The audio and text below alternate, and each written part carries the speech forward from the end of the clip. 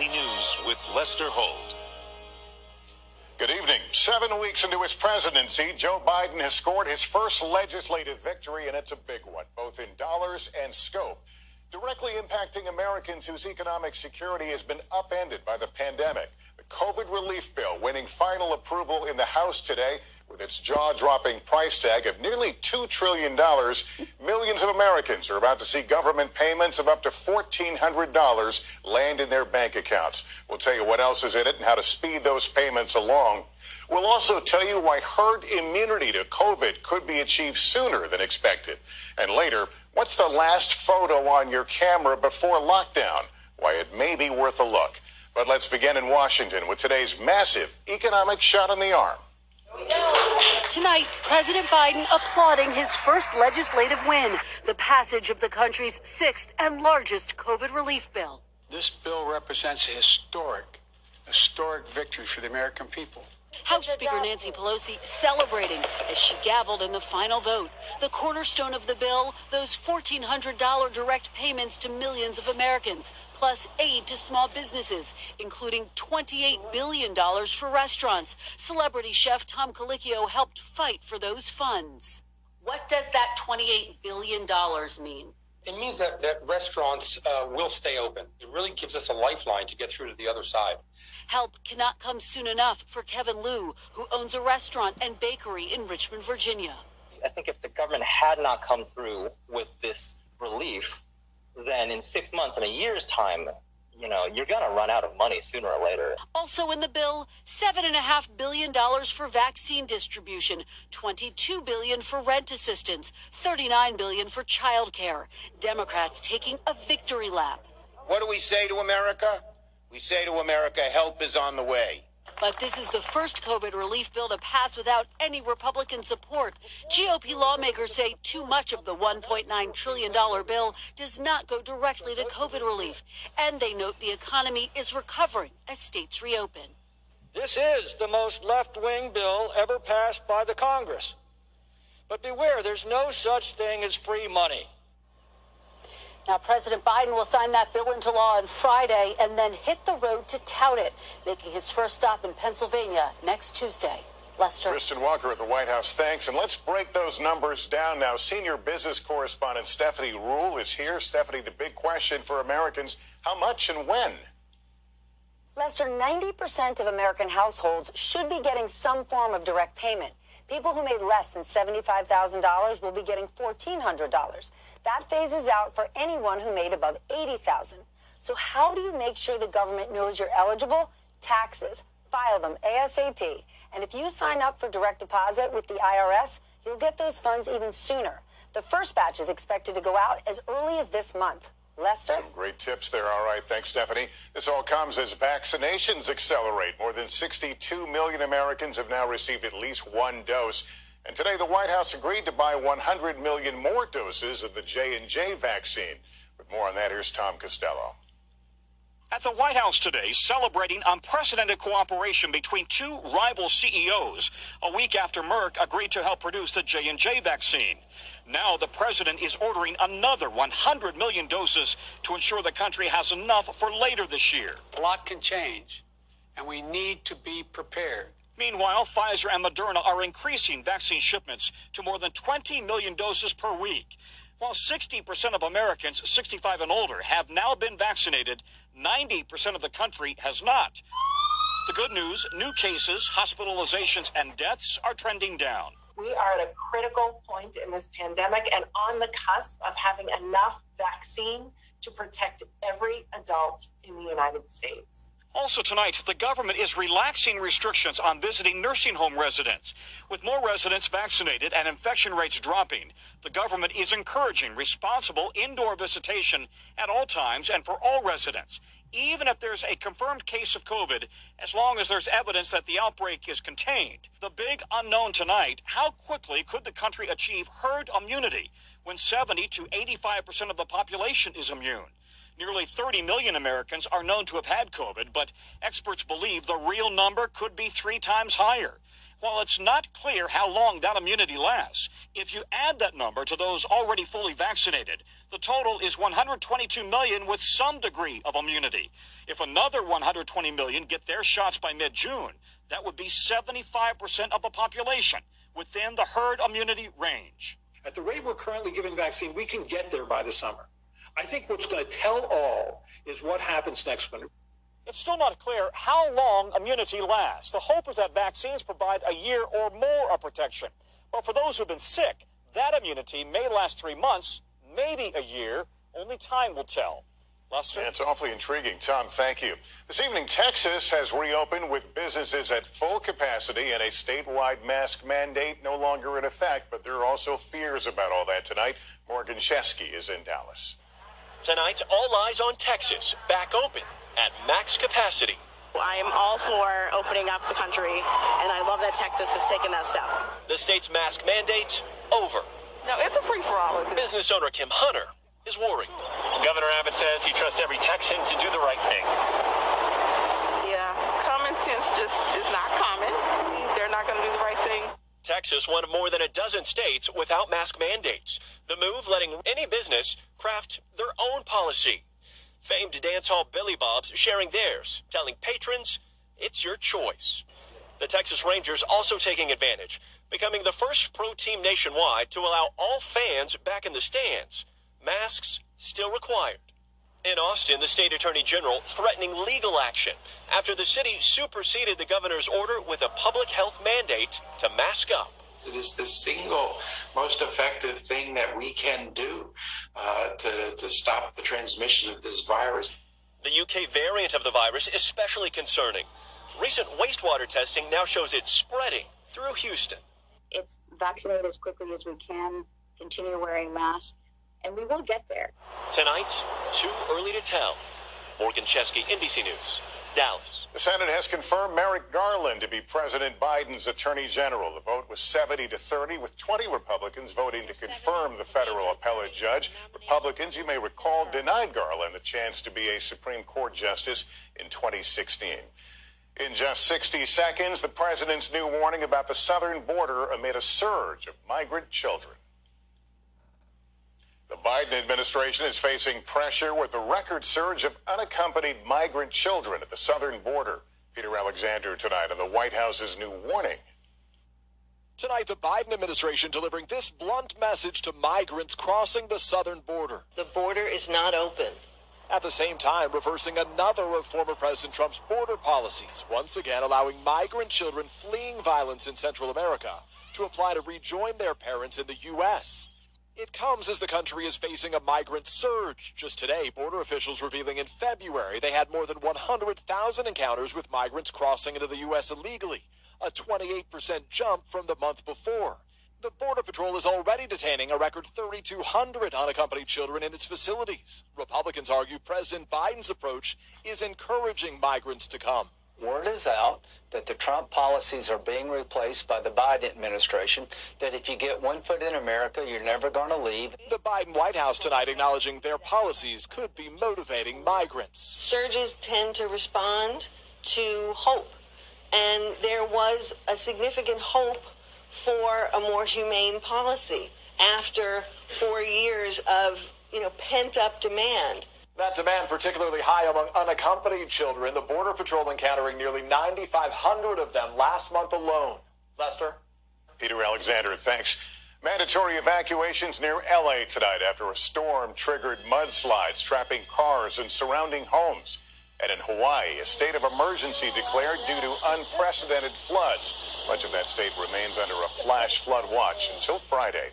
Let's turn now to an NBC News exclusive. California Governor Gavin Newsom on the heat he's taken for his COVID response, the state's struggle to vaccinate minority communities, and the push to recall him.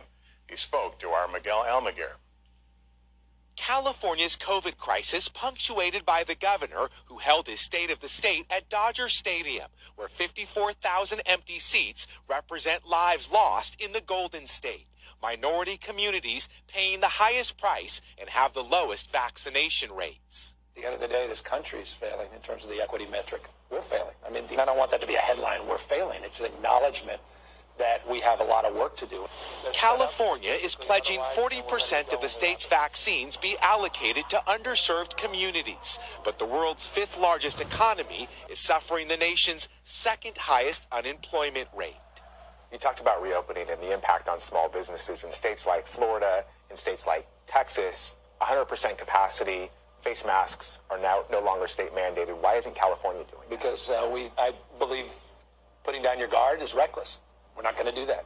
California's got 6 million kids who are in public schools. Why has there been such a slow reopening compared to other states? Well, in January, we were running out of body bags in California. I mean, just be mindful of this. It was a number of weeks ago. But Gavin Newsom's response to the pandemic has in part led to a recall effort that could soon be on the ballot.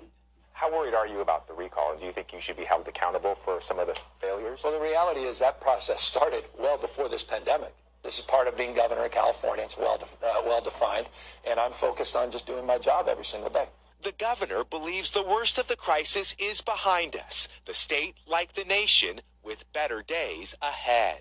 Miguel Almaguer, NBC News. Tonight, more victims are speaking out after a surge of violent attacks and threats against Asian Americans. With more on that, here's Jo-Ling Kent. As an Air Force veteran, did you ever think this would happen to you? No, not at all. When Denny Kim was attacked on the streets of Los Angeles last month, he became yet another victim of disturbing anti-Asian violence, devastating both communities and businesses nationwide. They started hurling racial insults. They started calling me Chinese virus. In New York, 2 Xi'an Famous Foods employees were violently attacked on the subway, too, forcing CEO Jason Wang to close his doors early for the safety of his workers. It's very difficult for us to navigate through the pandemic financially, but also at the same time have to worry about anti-Asian racism attacks. How does this impact your bottom line? The bottom line is not our priority. It really is about what's going to make our staff feel safe. We're losing money. We're not making anything. Asian American-owned businesses were some of the earliest to suffer in the pandemic, and unemployment for Asian Americans shot up by more than 450% from February to June of last year, faster than other racial groups. In Colorado, Shanghai Garden owner Jack Chen says business tanked 25% amid false xenophobic rumors that his restaurant served food from China tainted with COVID-19. People call Chinese virus. Don't talk to him. You're gonna get sick. As Asian Americans battle the pandemic on 2 fronts, there's hope that awareness will put a stop to this hate. We're just hoping for better days. Jo-Ling Kent, NBC News, Los Angeles. We'll have much more on this issue tonight when our Vicky Nguyen moderates a virtual town hall, the racism virus, at 8 Eastern on our streaming network, NBC News Now. On Saturday, it will be 1 year since Breonna Taylor was shot to death during a police raid in Louisville. No one has been charged in her death. Blaine Alexander spoke with her mother about a battle that goes beyond her daughter. For Tamika Palmer, the weight is nearly unbearable. Breonna was just full of life. She didn't deserve it. She was 26 years old. After Breonna Taylor was shot to death in her apartment last spring, as Louisville police officers served a no-knock warrant, thousands joined her fight. That support, Palmer says, is what kept her going. Did it help give you strength? Definitely. It's been plenty of times I don't want to get up, but you roll over and you look at your phone or the TV and they're there before you. So how do you not show up? None of the officers involved was charged in Taylor's death. The only indictment for shots that went into a neighbor's wall. Kentucky Attorney General Daniel Cameron has said the officers were justified in shooting because Taylor's boyfriend, Kenneth Walker, fired first. Walker said he thought it was a home invasion and that the officers never announced themselves, but the officers say they did. Now Palmer is taking her pleas to President Biden, demanding police accountability in this open letter published in the Washington Post. You wrote, "We fought for you. Now it's your turn to fight for us." What was on your heart when you wrote that? Breonna, as always. It's bigger than Breonna. She definitely deserves justice, but it's so many people that deserve justice. Over the last year, Palmer has reached a $12 million settlement with the city of Louisville, the largest payout in city history. A federal investigation is ongoing. And there's Breonna's Law, banning no-knock warrants, passed in Louisville and 3 other states, but not in Kentucky. Still, her fight remains the same. What do you want people to take away about your daughter? That she changed the world. Now her mission is to make sure no one ever forgets it. Blaine Alexander, NBC News, Louisville, Kentucky. Up next for us tonight, should the COVID vaccine be mandated? As more of the country reopens, there is a growing debate over whether governments and businesses can mandate the COVID vaccine. Gabe Gutierrez has more. With more and more Americans getting a shot in the arm, states and private businesses are grappling with a new question. Should they or can they force some people to get COVID vaccines? I just think it's just moral obligation to take Scott Crabtree is the CEO of a long-term care facility in New Orleans, which has already required all employees to get vaccinated. 10 of them resigned instead. There was no hard feelings. It's just some people couldn't do it, but the rest of our employees did. Hard-hit nursing homes are one thing, but what about bars and restaurants? I've worked in hospitality. In New York, waitress Bonnie Jacobson says she was fired after refusing to get vaccinated because she and her husband had recently started trying to have a child. It seems really unfair. I don't think it's necessary at this time. She's now suing the restaurant. Legally, private businesses are allowed to require FDA-approved vaccines, but COVID vaccines are not fully approved. They're authorized for emergency use, so it's uncharted territory. So far, lawmakers in at least 27 states have introduced bills trying to block COVID vaccine mandates. Some have already failed. We're really having governors and mayors make decisions that they shouldn't be making. Would you say you're anti-vaccine or anti-big government? I think this is more driven by anti-big, I'd like to say unlimited power in government. For now, many major companies like Target and Starbucks are offering vaccine incentives for their employees, not mandates. But as the country starts to reopen, others are wondering whether the shots should be a choice or an obligation. Gabe Gutierrez, NBC News, New York. Up next, the power of everyday images just before the lockdown. As we approach 1 year since COVID was declared a pandemic, NBC News asks you to share the last image on your phone before everything changed as part of our project, The Last Photo. When did the world change? Check your camera. Snapshots in time that now feel a lifetime away. A concert, a walk with a friend, a family get-together, a new haircut. The Last Photo Project is a collection of the final photos taken before COVID-19 lockdown. For Kristen Anaya, it was her wedding. We literally can make it through anything now because I don't feel like there's any test that could be bigger than this. Ginny McKinney was with her great-grandchildren. I haven't held them since, and the little ones don't even remember us, she writes. It's heartbreaking. Jennifer Weir took her kids to the grocery store. She says, my children always went to the grocery store with me. Now they hardly remember what it's like inside a store. Shannon Navarro was at a Rockets game. It looks like a pandemic nightmare, but I get a sense of peace and togetherness in this photo, she says. Digital walks down memory lane, reminding us of moments we had together. I discovered the last photo on my camera roll was celebrating my birthday with my grandson on March 8th. For Dr. Fauci, it was his birthday celebration too, turning 79 on Christmas Eve in 2019.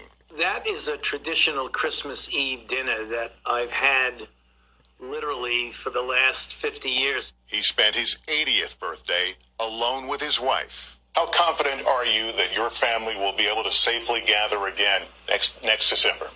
I don't think we can guarantee it, but I feel very optimistic about that. I believe that we can recreate in real time that picture of my blowing out the candle on what would be my 81st birthday. A year, indelibly capturing the split between then and now. You gotta believe we'll get back to those days. Tomorrow we'll be live from Washington as we mark 1 year later. That's Nightly News for this Wednesday. Thank you for watching, everyone. I'm Lester Holt. Please take care of yourself and each other. Good night.